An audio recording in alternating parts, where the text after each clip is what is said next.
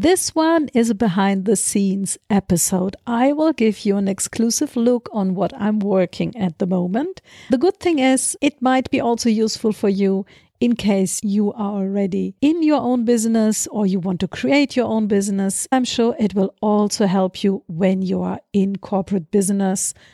There are tricks how to improve your role and be more happy at work. Hi, I'm Nicole Est and this is Catch Your Wave. Here it's all about changing careers in a smart way and designing a life and job you truly love. Because there is a wave for everyone. Let's dive in. First of all, I want to answer a question I got. It's a funny question and it made me research a little bit because I was talking about that song that I will always listen to, or that I used to listen to 15 years ago before going to a job interview to get this uplifting, hey, I can conquer the world mood. So the title is Shine and it's from Luther Vandross.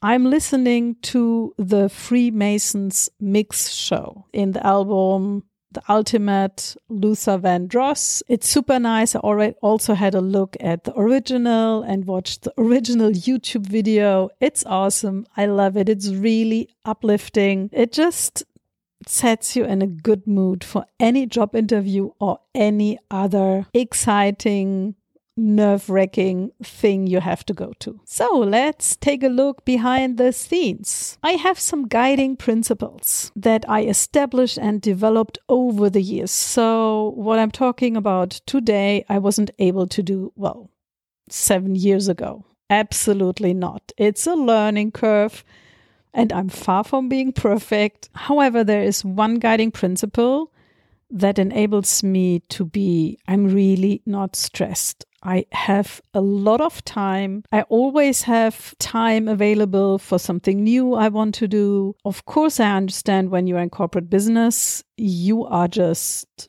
overwhelmed with all the meetings, all the emails. There is always something important to do. You have endless to-do lists. I've been there myself, but I already started to change this when I was in corporate business, and there are methods. Especially when you have your own business, it's up to you to decide. I often see people who just, when they're switching to their own business, they are reproducing what they were doing in corporate business, but even worse. And then there are their own manager. They can't even complain because they are doing it to themselves. Nowadays, in 2024, I have plenty of time. I'm not stressed. I always hear other people like, oh, it's such a hustle and it's busy, busy, busy. Usually I don't say anything because usually I feel always a little bad to say, well, I'm actually pretty relaxed and I have time. It's absolutely possible. A very good book that you can read is 4,000 Weeks by Oliver Burkeman. I'm sure you've heard about it. It's just this relief feeling. And the main message is, hey, you won't be able to do everything in your life. So just focus on one thing and the things that are really important to you. But just don't try to run after this never-ending to-do list. From there, one of my most important guiding principles is to work only on one project or on one topic. Usually I have one private topic and I have one professional topic. I'm not adding any other project, even if it's just a small one. I'm just focusing on one new thing or one old thing that I want to improve. When I'm working with business starters, it's often to declutter their timeline. You want to do everything in the next month. I mean, why? Why are you putting you under this pressure? It's not really useful. And after a while, you will just do just 10 things and you don't have results because you are not doing one of those projects in a good way. Same what I often do with corporate clients who are on a long-term consulting contract with me. We will always get to the point when we start to declutter everything that is on their plate and say, okay, but what is really the most important thing that moves the needle? What is it? What is the one big project you will focus on? And how can we get rid of all the rest? Declutter it, remove it, put it on hold. There are a lot of different methods. It's uncomfortable, but once you change, you will never go back to this never-ending busy state. Yes, of course, there will always be a peak time. I also have weeks when I have a lot of sessions and then something else comes on top, but it's okay because I still have the spare time. I know that the next week will be different again, and I can plan in strategic pauses. To give you one example, last autumn, October, November, December, my one and only topic was to launch the podcast, to create it, to launch it, to create this new thing. 3 months. I was actually planning 2 months, but here comes the rule, plan in more time. It usually takes more time. I should have reserved just from the start 3 months, but hey, I'm not perfect. So everything I was doing, all my free time outside of the delivery of the things that I have to do anyway from my business was focusing on the podcast.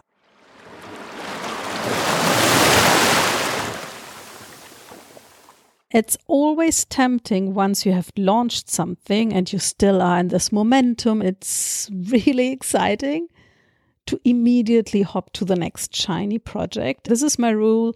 When I have launched something big, created something new from scratch, then the next thing has to be something boring. And to also have enough recharge time.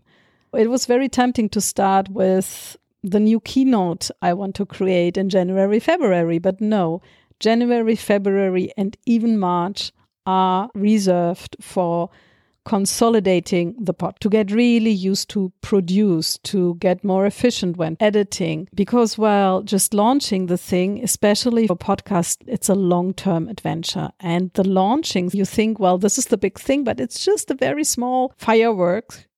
And then the real thing is starting, the real work. I haven't done any interview yet, for example. So for January, February, March, my exclusive focus is on consolidating the podcast, creating a very good foundation, and especially, and this is another guiding principle, to pre-batch. Pre-batching is to produce in chunks, to have one recording day, to record in advance 2-3 episodes in advance on one day, to have another day just for editing so that you don't lose time and energy for switching in between your activities. My big goal is to have 3 months of episodes ready in advance.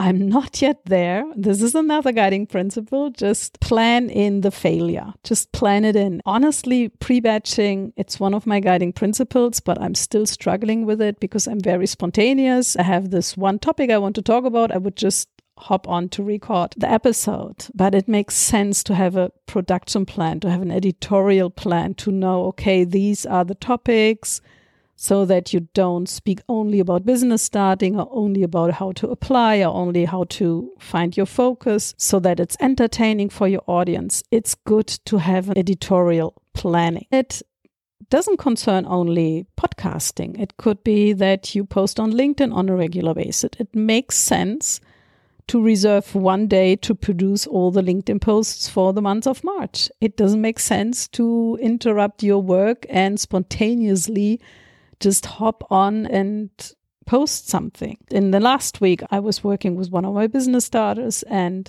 telling her that at the start of my business, I did all the mistakes. I was concentrating on posting on Instagram every day. At that time, I was still passing the winter months, 5 to 6 months in Costa Rica. I mean, I was able to take beautiful, beautiful pictures and even put on those beautiful pictures even more beautiful filters and then create a compelling text. I spent a lot of time on a daily basis and it interrupted me. And this will go into my next topic. It didn't bring me any clients at all. It was really wasted time. So when you decide, yes, I want to post on Instagram, TikTok, wherever, then pre-batch, have an editorial plan, pre-batch in advance, and plan in that you're going to fail in between. Like today, it's February 25th. This episode will come out today. This is, for example, not a good example of pre-batching. So after the recording, I will still have to do the editing and publish the episode. But the good thing is I'm already much more efficient with the editing and publishing part. Sooner or later, I will outsource part of the production process.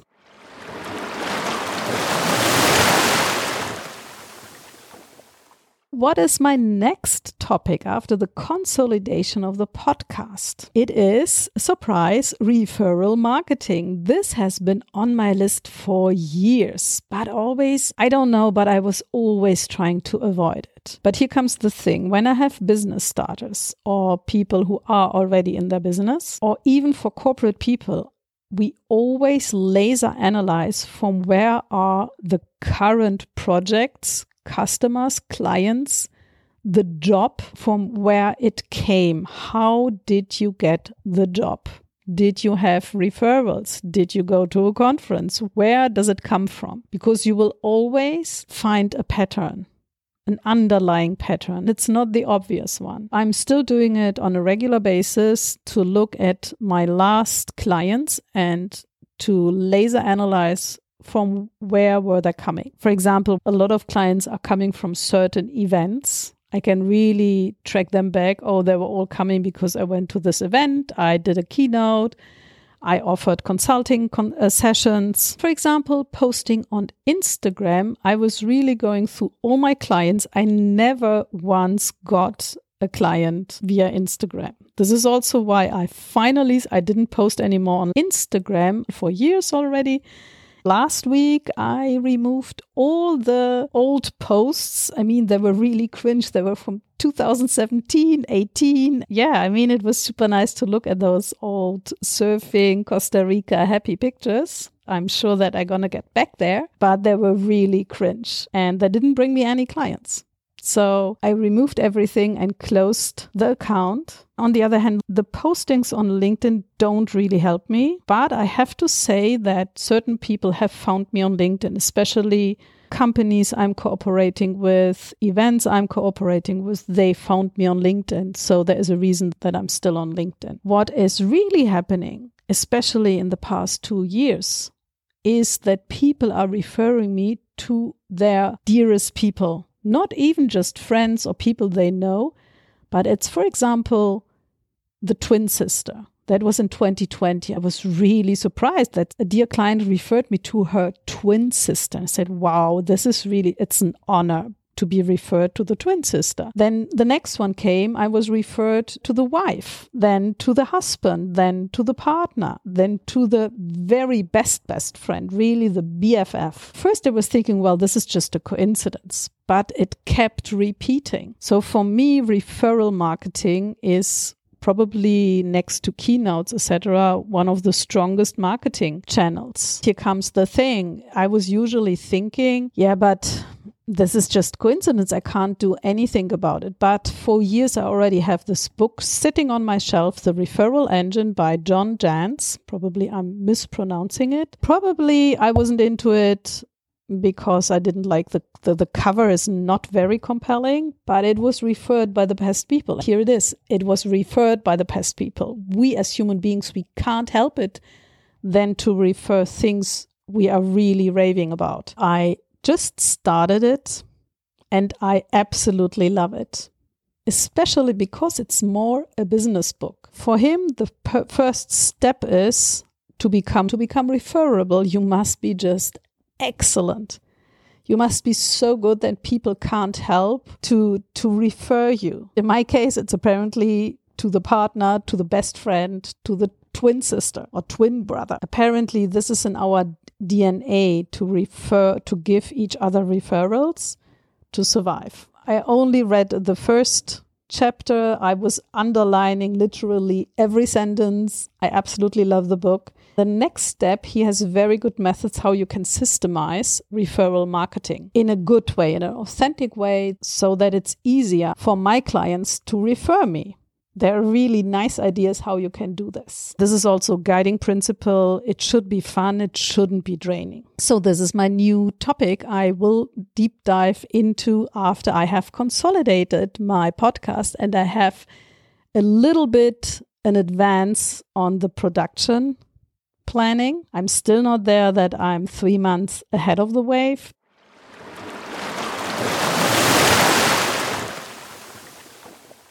What about my 3-month program? There are also news. There are 2 spots available from April on in my 3-month Catch Your Wave program. That is really for the big career change, either to find your direction or to start your business, to find your business idea and to do the first steps. It's intense. It's my flagship program. There are 2 spots available in April. Actually, I have already 2 interested people in 1 spot, but 1 spot is definitely available. The 3-month program always starts on the 1st of a month. You don't have to take the first session on the first day of the month. You always have an intense prep week to tune in. Usually it's in the 2nd week that we're going to meet for the deep dive session. What I've discovered over the years, it's that 3 months is really the ideal period to be committed. It's intense. It's the ideal time to find out your focus, your next step, and also to take those next steps. Especially in the 2nd and 3rd months, it's about actionable steps so that you have results and leave with a roadmap for the next 6 months ahead. When one of the spots is for you, go to my website, send me an email. You can also book a call so that we can talk about the details. I will send you afterwards all the details in an email so that you have time, all the information available, and that you can think about it. If you are listening in the future, because this is the episode from 25th of February 2024, and you are interested in the program, usually spots are taken 2 to 3 months ahead. In that case, just write me an email and ask for the next available spot. I'm looking forward to next Sunday when it's about how to find your focus and your natural talents. You can also listen to this podcast in German, and I wish you a wonderful day and week ahead.